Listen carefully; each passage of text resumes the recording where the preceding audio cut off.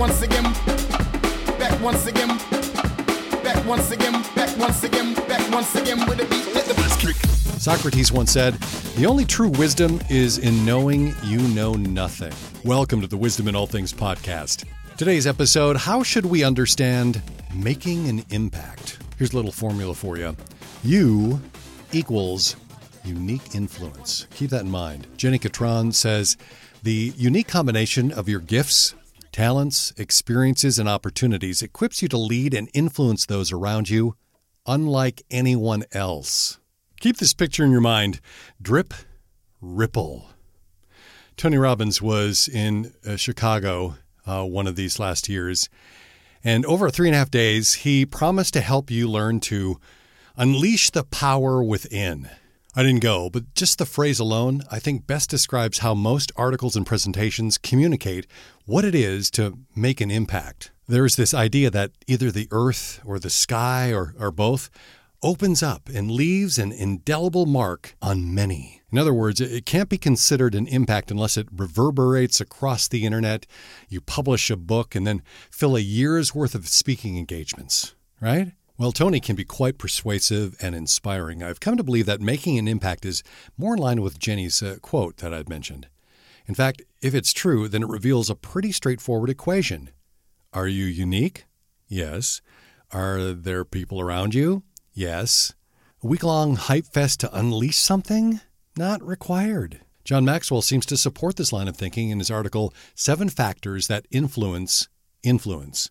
Making an impact is more aptly described as influence, and it is made possible by our carrying forward and exercising an accumulation of development and wisdom from our experiences in close proximity to others. Does a drip worry about the size of the ripple it makes? I'm pretty sure that making an impact doesn't even cross its little mind. It's something that happens naturally. What matters most is that it dripped, and if it desires to continue to have a rippling effect, it just needs to keep dripping. So what we need to do is stop tripping and start dripping.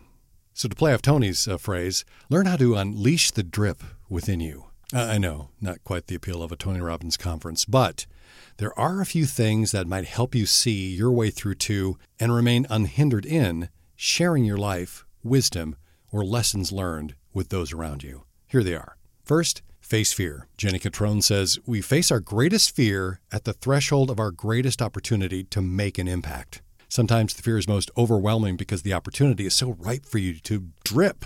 Those around you are needing your unique combination.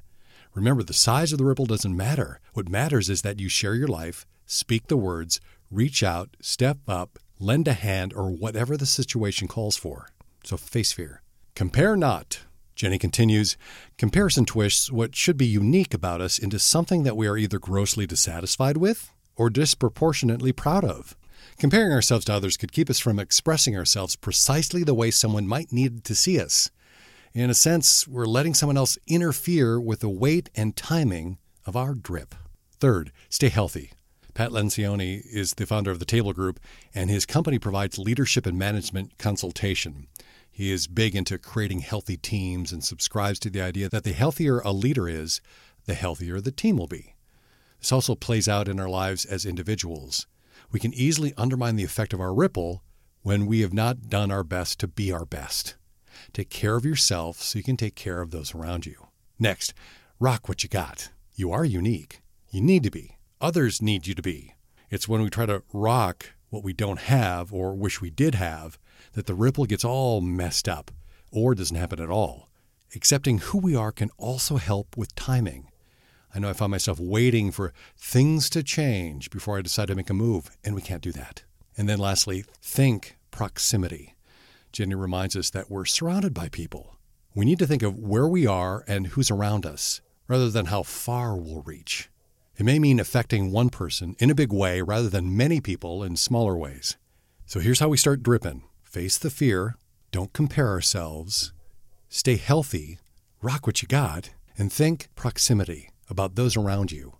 In God's economy, results are not up to us. We're not on the hook for outcomes. Just as a ripple is a natural byproduct of a drip, your unique combination plus the people around you equal unique influence. So drip consistently and persistently. If you're interested in reading through what the Bible has to say about wisdom, go to wisdominallthings.com, and under the Wisdom tab, you'll be able to look into the Old and New Testaments, as well as some great quotes on wisdom, other helpful articles. It's all that and more at wisdominallthings.com.